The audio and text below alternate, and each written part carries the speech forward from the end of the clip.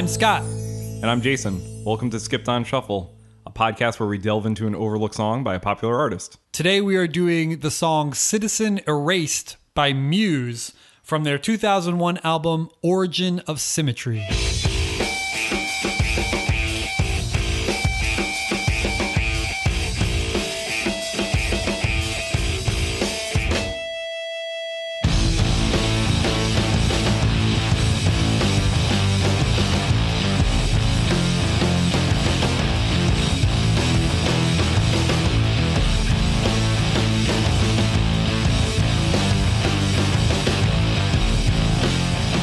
So I'm definitely more of a casual Muse fan. I love the album Absolution, which I'm sure if you listen to Muse, even only occasionally, you've definitely heard of that one and heard stuff on it like Stockholm Syndrome and Time is running out. Time is running out. Yeah. But beyond that, I've only kind of heard stuff here and there. But Scott, on the other hand, is just a little bit more of a fan than yeah, big Muse fan. Yeah, I've been listening to them since their first record came out in 1999, Showbiz. We'll get into the history of the band in a little bit, but I first heard them and I was kind of lukewarm to them. Showbiz is a messy album. It's got, it was lambasted by the press by being like very Radiohead clone, kind of like a darker, louder Radiohead. And that's a very valid conclusion to come to after listening to it. So I remember when I first got it, I was like, this is good, but it wasn't like blowing me away or anything. But then I got to like it a little bit more. And then when this record came out, Origin of Symmetry, the second record, that was when it became like, I was like, oh man, like I love this band. Like this, like to me, Muse is in a lot of ways, especially on Origin of Symmetry, is kind of like my perfect band. Like loud, aggressive, dirty, in your face, but still incredibly musical, incredibly melodic, competently performed by really, really great musicians who are excellent in their respective fields. Dom Howard, the drummer for Muse, amazing drummer. I mean, he makes these things that sound so simple, but they're really pretty complicated if you look at it from like a drummer's perspective. And then Chris he is just easily one of the best bass players in like a modern rock band today. And then Matt, piano and guitar virtuoso with the falsetto vocal, like just huge band. I don't know. To me, like I was like, yeah, I love this. I think for me it was because at the time it was like, wow, this band is like huge. And anybody that's like really famous, I'm like immediately suspicious of. I'm like, I don't know. This sounds like a lot of hype to me. So I mean, even coming into Muse like later, and kind of starting with Absolution, it's like it's taken me a while to kind of warm up to them, and I like that we did this episode because it's forced me to listen to a lot more Muse, and with detached from kind of.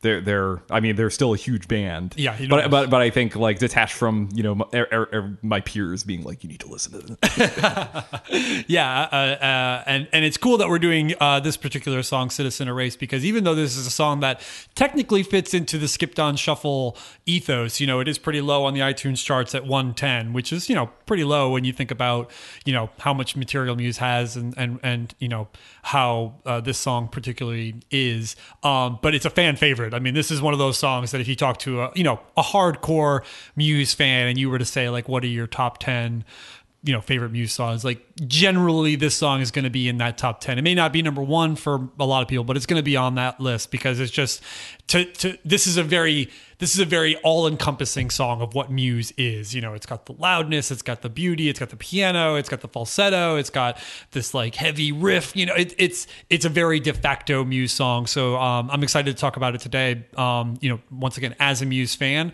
but also coming from trying to put myself into your shoes and coming from the perspective of being like, okay, what do people who don't really love Muse, throwing this on, had somebody been like, start, here, I probably would have ended up a bigger Muse fan. Yeah. I think by, getting, a taste of all that you mentioned there, like the dirtiness along with what is essentially some of the parts of the song are just gorgeous. Yeah, exactly. So I'm really excited about to talk about this song, and I'm sure if there's Muse fans listening to this episode, I'm sure they're really excited to hear us talk about it because, you know, like I said, this is one of those fan favorite songs that are just like oh my god, I love this song, you know. So we're on a good song today.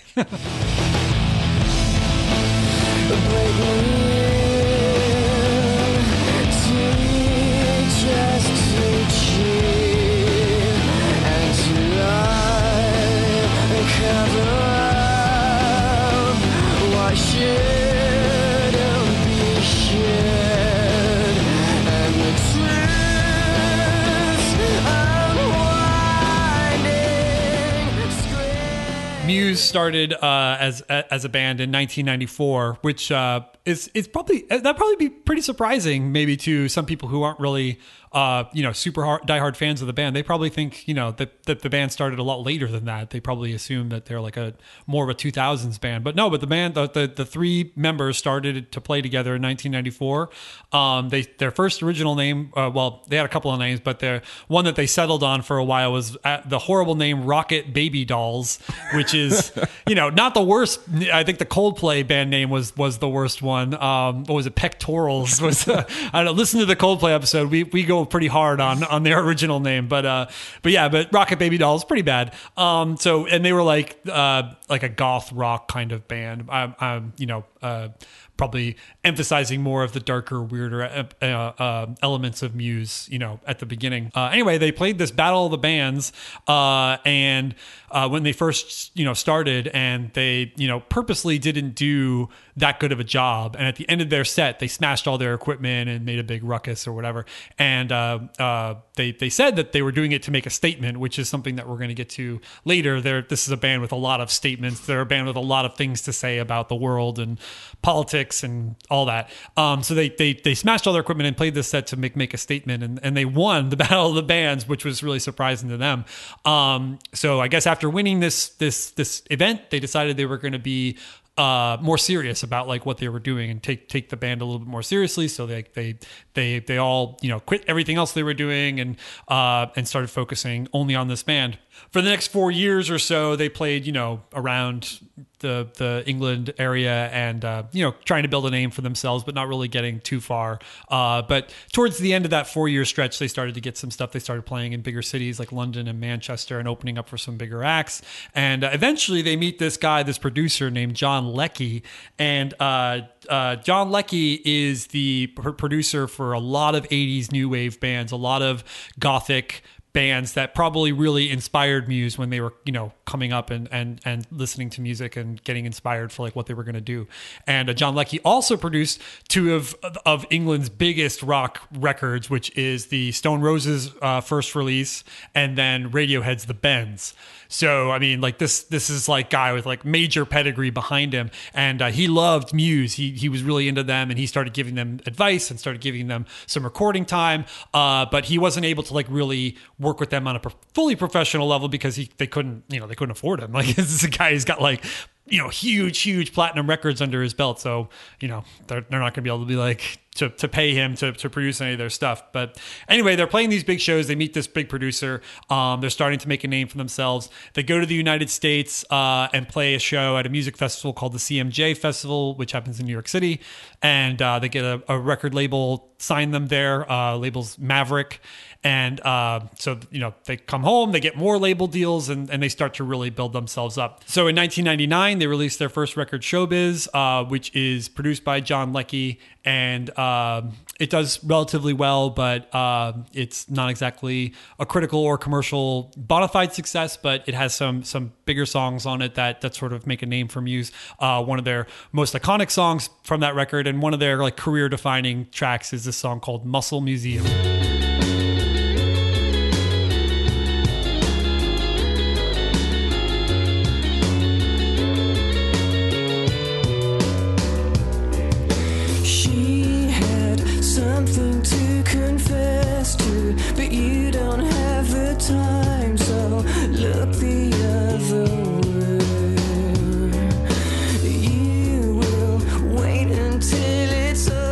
So Muscle Museum was a minor hit. It certainly was a bigger hit in Europe than it was in America.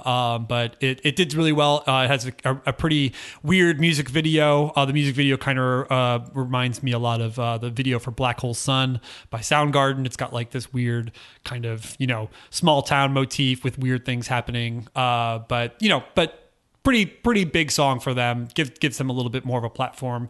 After they do Showbiz, they go back into the studio and they create their second album, which is Origin of Symmetry, and which is co-produced with John Leckie, who produced the first album, and then this other guy, David Bottrill, who works a lot with Peter Gabriel. He produced some Tool records. He's definitely a heavier rock kind of guy. And so they co-produced this record together, and they hand in their album to Maverick, the U.S. label that released Showbiz, and they say, "No way, we are not releasing this record. There's too much falsetto, too much vocal falsetto on the record," which is kind of funny to think of now.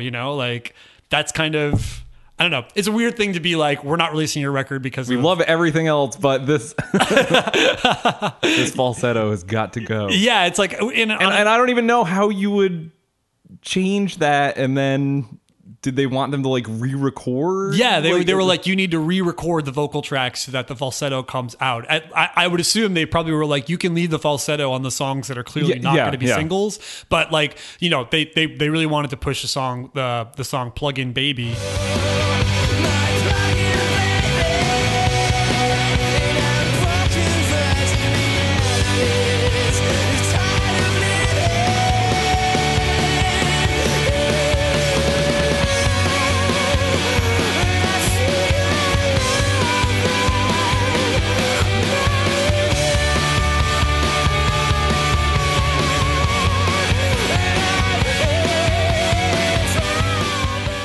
Plug In Baby was a pretty big hit for them, and but there's falsetto all over that track, and so they were probably like, okay, we can't give Plug In Baby to American radio stations because there's too much falsetto and Americans won't get it, which I guess is a pretty American thing to do, but at the same time, like, I don't know, like, how could you? I don't know. It just seems, asking totally Muse bizarre. to take their falsetto down is like, I don't know. It's like asking Madonna to reduce her sex appeal. Like, it's like, yeah, I don't think people are gonna dig this. It's like, what are you talking about? This is like one of the iconic things about what they do. It's like this, self-indulgent, pompous, operatic, kind of thing. So I don't know how they could take that away. But anyway, Maverick says, you got to take this out or we're not going to release the record. Muse says, all right, and says they're not going to change the album. And so Maverick drops them. So Origin of Symmetry actually didn't get released in America at all until 10 years later when they re-signed with a new label and they started to want to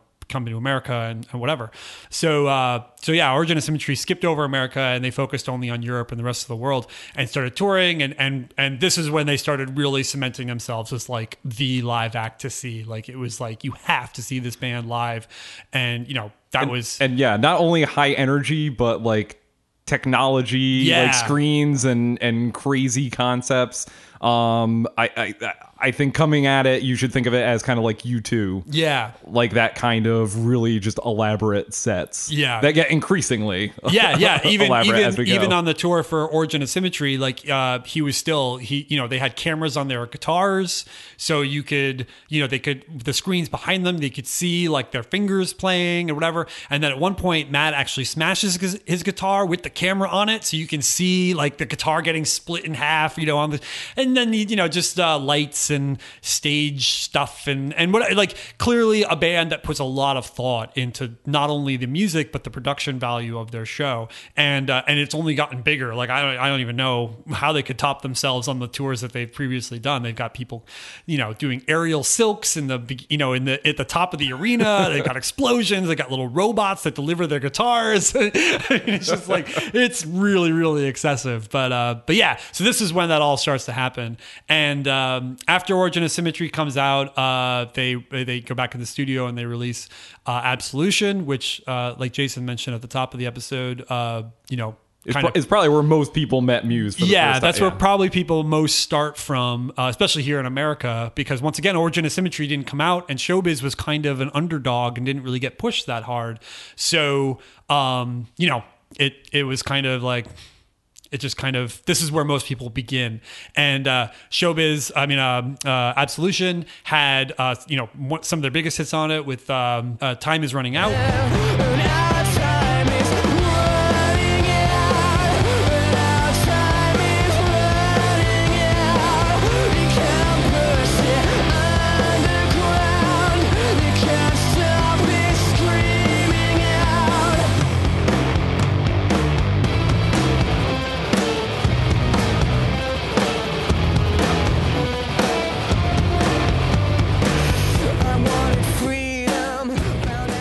And then there were some other ones on there, Stockholm Syndrome, and even Butterflies and Hurricanes had some minor traction here in America. But mostly Time Is Running Out, which is one of their signature songs nowadays.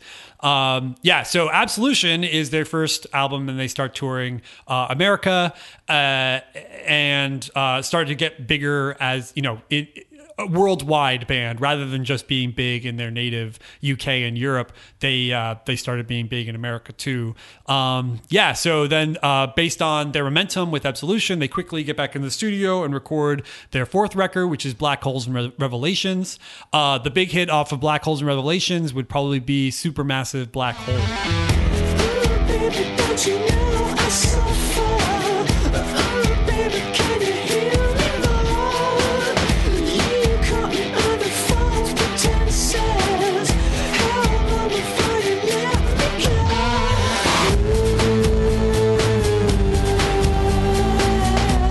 You set my soul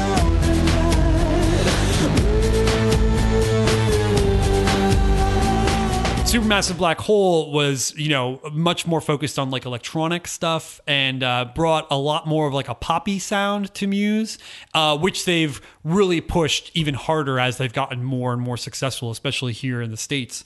Their follow-up to Black Holes and Revelations, The Resistance, features a lot of like keyboard sounds and, much more like Queen vocal effects where they have like, layers upon layers of vocals and really kind of pushing that pop thing, but still keeping with a lot of like their prog rock elements in it, which we're going to get to in a bit. Getting bigger and bigger with that, they start to have some bigger hits. On The Resistance, their big hit was Uprising.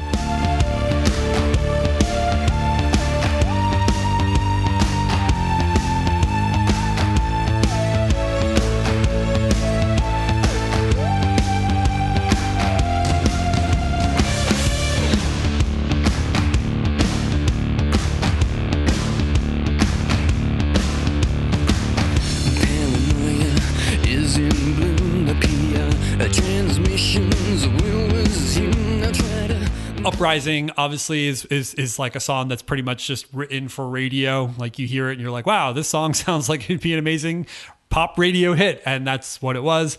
And Muse has pretty much just continued on this effort. They've sort of evolved from being this dark, weird, loud, Radiohead-esque, heavy rock band to being much more of like a pop centric, glossy kind of pop band with still keeping some of those pop rock elements. But for this track, Citizen Erased, we're going to go back to the roots, if you could call it that, of Muse with Citizen Erased on Origin of Symmetry.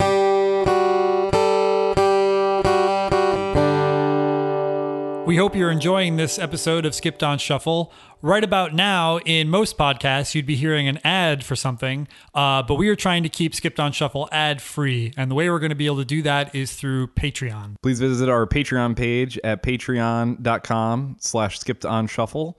Any donations go to support the costs associated with running this podcast.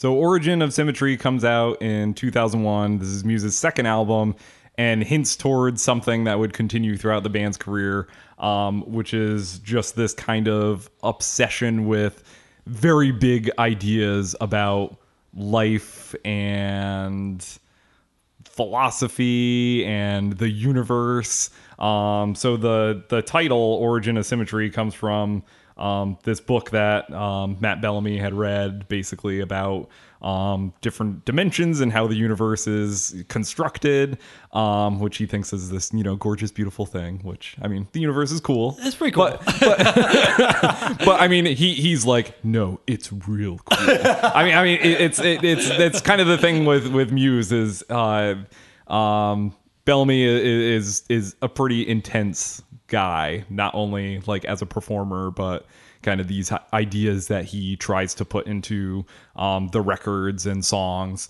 I mean, you have an album, Drones, that is entirely about drone warfare. So I mean, you very much start to get the sense of this pretty early from Muse. And even on this track, Citizen Erased, which is a reference in George Orwell's famous novel, 1984. 1984 is an interesting thing to reference when it comes to Muse because not only do they reference it on this track and the general motif of 1984 with like you said, government surveillance and the deterioration of human rights and all that kind of thing. This is something that they just come back to over and over and over again throughout their career. Like I feel like Matt Bellamy always has a copy of 1984 like by his side. So whenever he's writing a song, he just pick it up and like be like, oh, what am I going to reference here?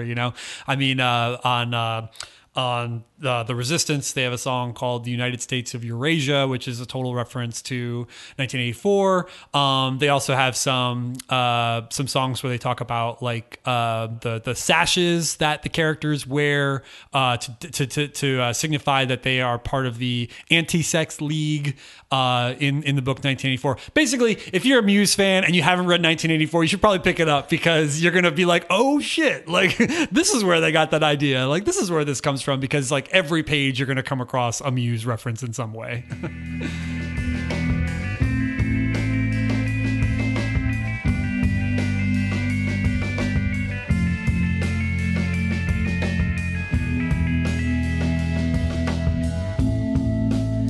Self-expressed, exhausting for all to see and to be. For discussing Muse, I think we should mention a little bit about how Muse is essentially a prog rock band.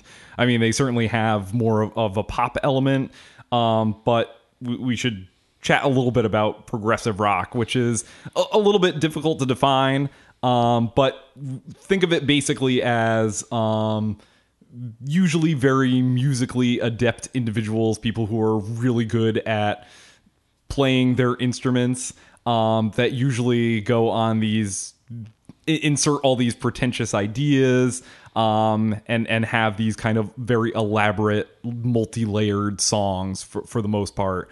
So if you think of early prog rock bands like King Crimson, Genesis, Yes, looking a little bit later, bands like Rush, Dream Theater, yeah. Where if you listen to any of those bands, you can get some sense of like, wow, these people are really good at their instruments and write music that isn't so easy to just kind of throw on and relax to. Yeah. Like it's complicated. The songs might have, multiple movements.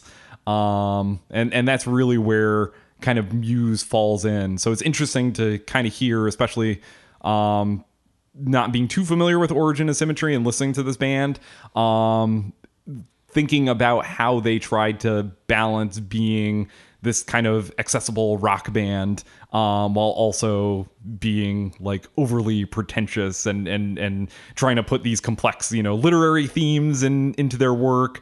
I mentioned the reference of, how the universe is constructed. So they're trying to put all these things in there, and a lot of progressive rock tends to be kind of heady and complicated, and Muse certainly does that and starts to do that with Origin of Symmetry, and certainly continues to do that throughout their career. Yeah, on their first record, Showbiz, there's some weird stuff. You know, there's some interesting things going on, but I don't think that they were secure enough in themselves to really go off in the directions that they were finally able to go off in when it comes to Origin of Symmetry. So, Origin of Symmetry presents some really interesting, weird stuff on the song. Space Dementia. You know, there's some very complicated piano playing and some really loud, weird orchestral stuff, along with some synthesizers and whatever.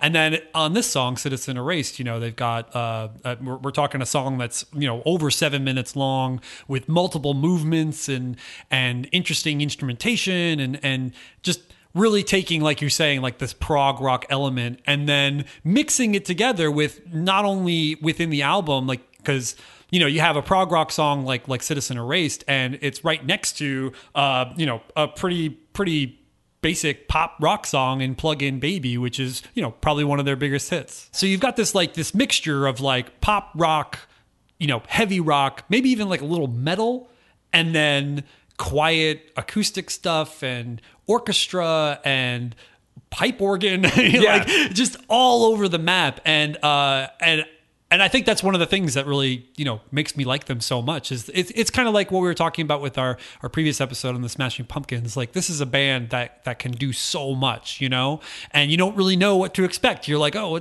what's going to happen on the next song? Like, where are they going to take me, you know?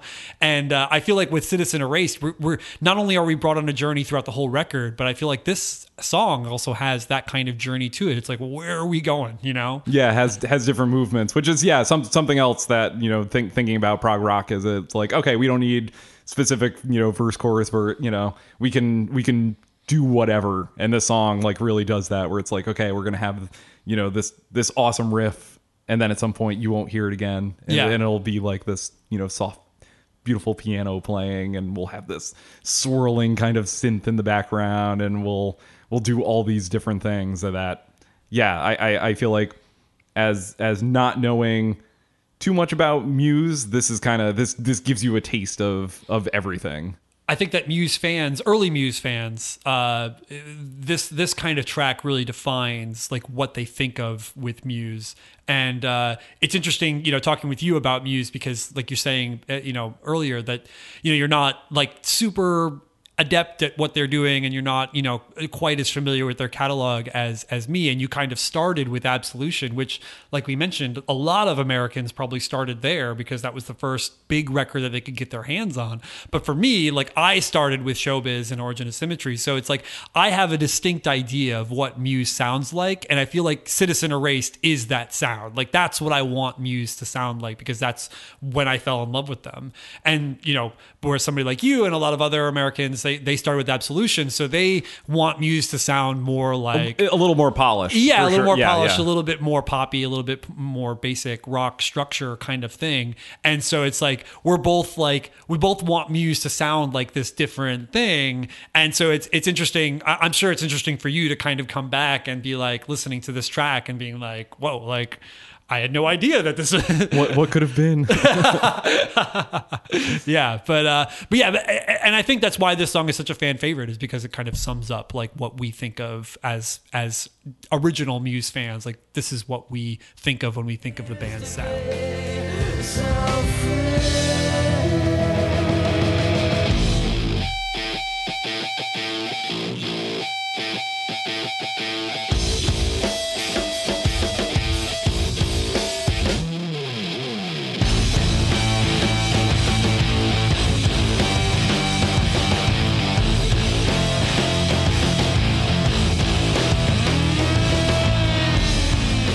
A lot of Muse songs are pretty dark. I mean, lyrically speaking, even musically most of the time. I mean, they you know, have I don't want to call them like happier catchy elements. Yeah. But you know, this isn't a band that's necessarily optimistic about the world or the way things are going, and you know, this song certainly talks about that. I mean, Citizen Erased. What are you talking about? That's not happy? That's not uplifting? You mean Wash Me Away? Is it? So yeah, I mean, this song, I mean, just starts out, you know, with this nasty riff. It's pretty nasty. Yeah. It's just it sounds so cool. It starts off with that, and then here's the opening lyrics: "Break me in, teach us to cheat and to lie, cover up what shouldn't be shared, and the truth's unwinding." So just fairly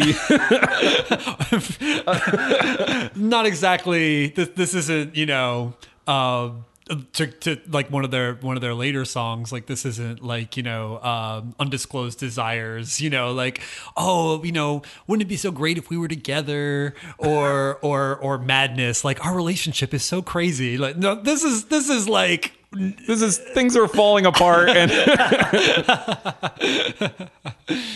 and has that kind of those kind of hints at those conspiracy theories that Muse kind of plays on throughout their career.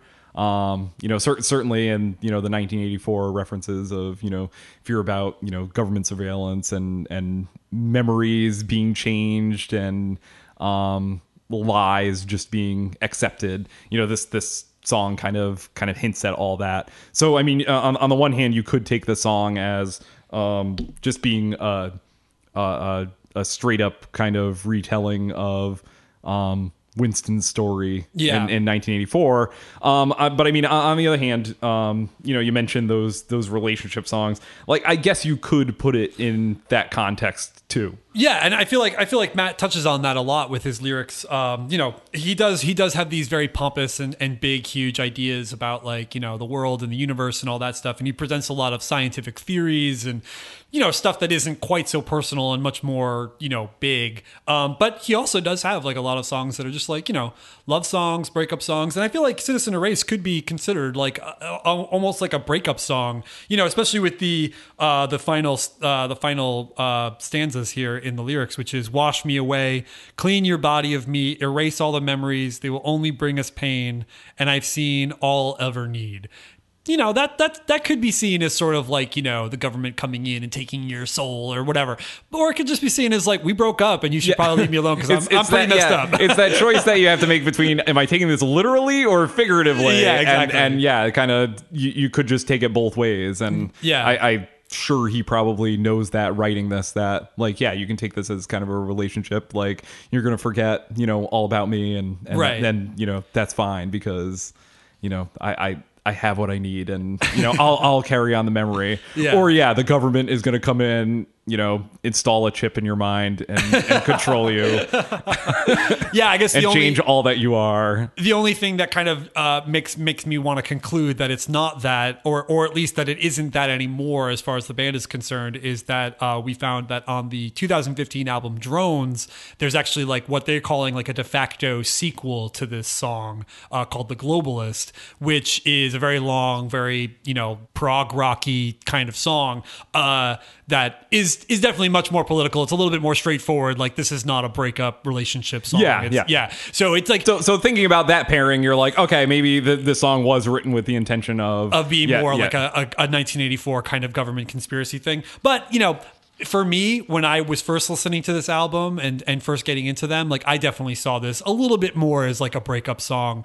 Kind of like a, I don't know, like he made a lot of mistakes in the relationship and he pushed things too far, did some bad stuff. And now he's kind of like, I know I messed this up and I'm sorry. You should probably just move on and get away from me and forget everything about me. Maybe almost like combining the thing, maybe thinking to himself, wouldn't it be cool if we could do that, to sort of move on from these painful things that we go through, the things that we put each other through, whether it's relationships or family or friendships or whatever. We do, we tend to make a lot of mistakes and push people in directions maybe they don't want to go. And, maybe it's kind of like a longing for that kind of control. I don't know. This is not very, lyrically, I mean, there's not much going on here. He repeats a lot of the same things over and over again. And there's, it's not quite as dense of a lyrical song as maybe other Muse songs kind of get.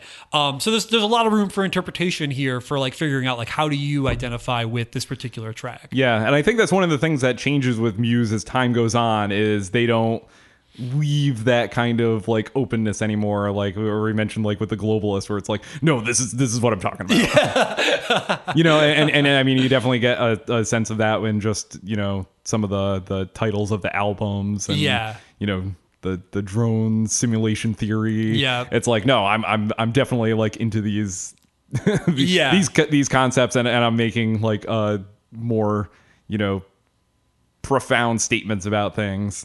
Whereas like Origin of Symmetry, I feel like it's like, I'm going to just experiment with this a little bit and kind of like see how it goes and see how people take it. But I feel like now they're certainly like, I'm not holding like anything back. Like, I'm just kind of going all in now. Yeah, and I think that might be a reason why I've become like less of a Muse fan as time has gone on. Like, you know, I know it's really hard to sort of Chris Cornell from Soundgarden. He, you know, people, when they released their final record, well, not their final record, their final record before they broke up, and then eventually they got back together and released more. But Down on the Upside, when they released that, you know, people were like, oh, you know, like this sounds really weird and it does a lot of weird stuff. And Chris Cornell was like, well, you can still listen to the old records. Like, I don't understand. Like we're you know, we're going in different directions, and if that pisses you off, I'm sorry, but you still have all this old stuff. And like, yeah, I still have Origin of Symmetry and Showbiz and even Absolution to listen to like get my Muse fix. But yeah, but as they release more stuff and it gets more literal and more in your face and more like pompous, you know, I start to become like, you know, I start to get a little embarrassed like saying I'm a Muse fan, you know, because when I say Muse now, people think of, you know, Supermassive Black Hole and Knights of Sidonia and all these, you know, big songs that they have now, and not this. They don't think of Citizen Erased. They don't think of this stuff where it is a little bit more obscure, a little bit more open interpretation, and a little bit, you know, just less refined, less shiny. And I think that I kind of like, you know, kind of cringe a little bit saying it. But, you know, that's just, you know, bands get big and they change and they evolve and do different things. You know, you can't ask a band to continuously release songs like Citizen Erased and then never grow and never become anything else, because that's not how it works. So, except for Cake. Except, I guess that's good. That is kind of true. But yeah, I mean, most bands for the most part, you know, they don't stay in the same place all the time. Yeah, and they've changed. For better, for worse. Yeah, I mean, depending on your. I'm sure there's people now who, you know, listen to them who would, you know, never listen to a song like this. Yeah, they'd go back and they'd be like, oh, like this song's weird, you know, like, and it's not that Muse isn't weird, you know, with their bigger hits that they have out today, but it's like it just may be a little bit too dense for them, you know, it may be a little bit too much going on, but yeah, I think that's what makes this song so cool and what makes me like Muse as a group at this time in their career so much.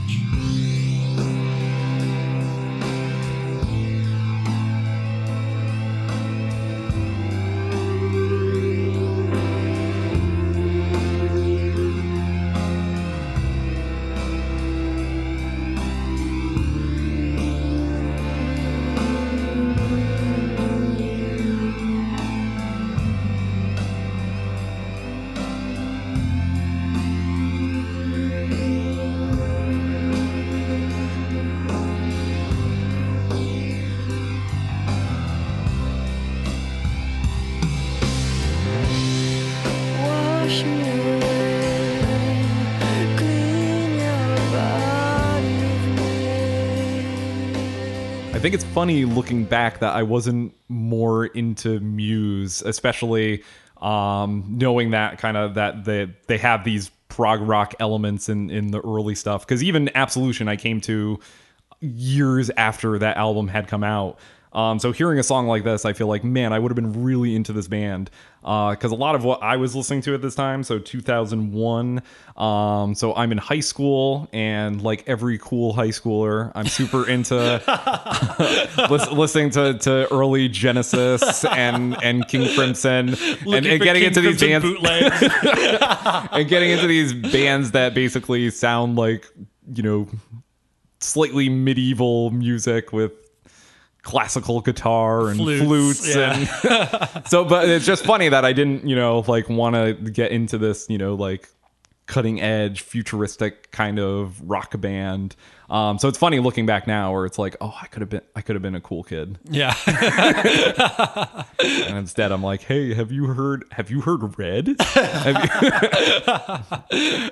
There's an album that came out in the 70s that is like amazing. Have you heard this 12-minute long Starless? It's quite good. So I think it's been fun kind of doing this episode and like looking back where I'm like, oh, I can really dig this now, and I can see why people gravitated towards this band and liked this band. But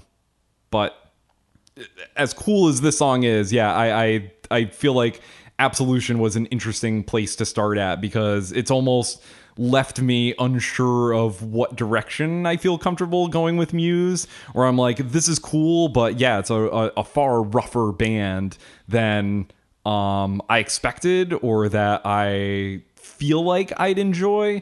And then, as we mentioned, moving to the other side, it's like, oh, this band is like almost too perfect and polished that I don't feel comfortable over there either. So a little bit like the Chris Cornell thing you referenced, I'm like, I guess I just have Absolution, and I'll just I'll just listen to this if I ever feel like listening to Muse, and just, you know, kind of like stay here. Yeah, that's there's nothing wrong with that. Yeah, but it you know, Absolution is interesting because, you know, my personal connection to Muse goes pretty deep, and it started with Absolution, but not quite in the same way that it started with you.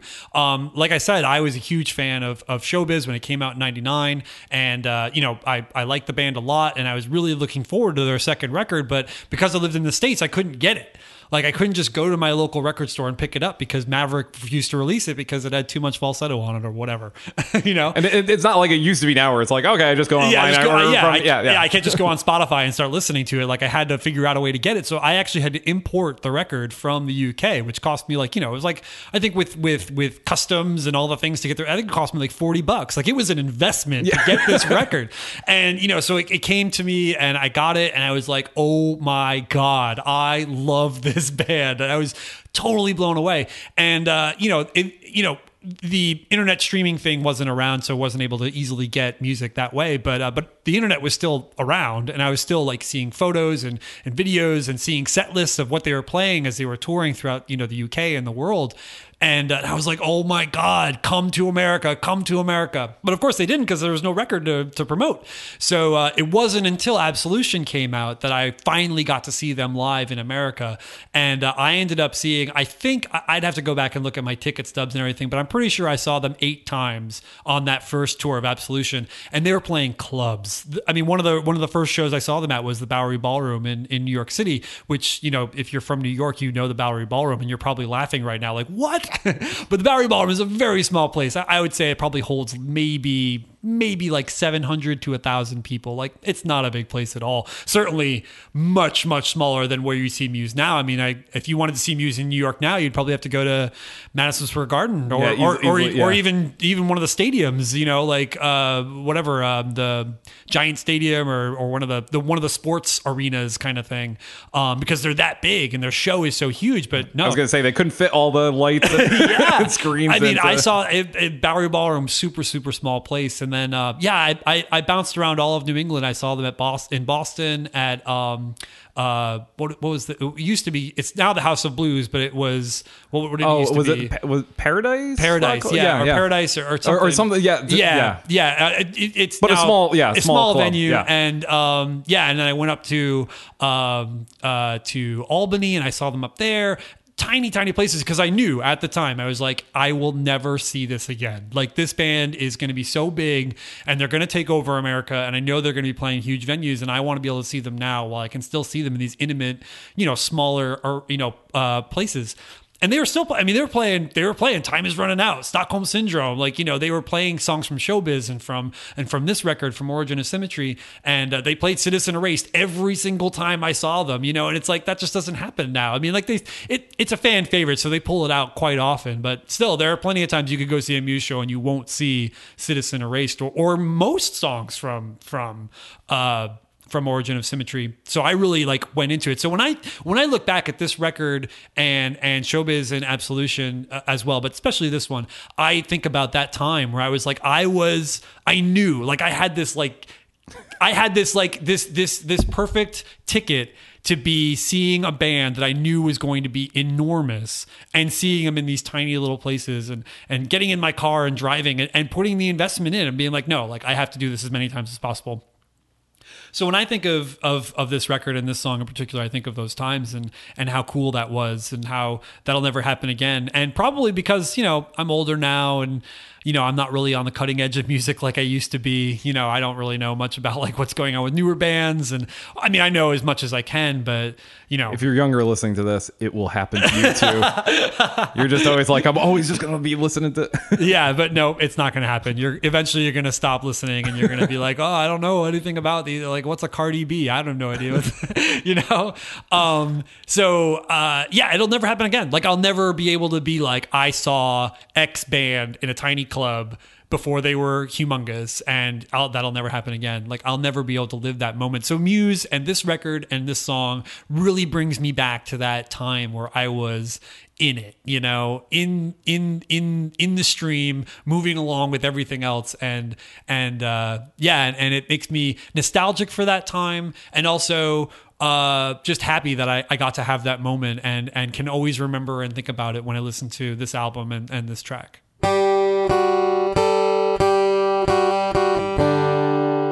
Thank you for listening to this episode of Skipped on Shuffle. Be sure to visit our webpage at skippedonshuffle.com, where we have a blog and links to our social media, Facebook, Twitter, Instagram, and also a YouTube page where we perform the songs that we discuss in these episodes. We are trying our best to keep Skipped on Shuffle a ad-free podcast. So if you are interested in helping to support that, please visit our Patreon page, which is patreon.com/skippedonshuffle. Any donations that come there could go straight to keeping Skipped on Shuffle a ad-free experience and go straight to paying for the various costs that are associated with running this podcast.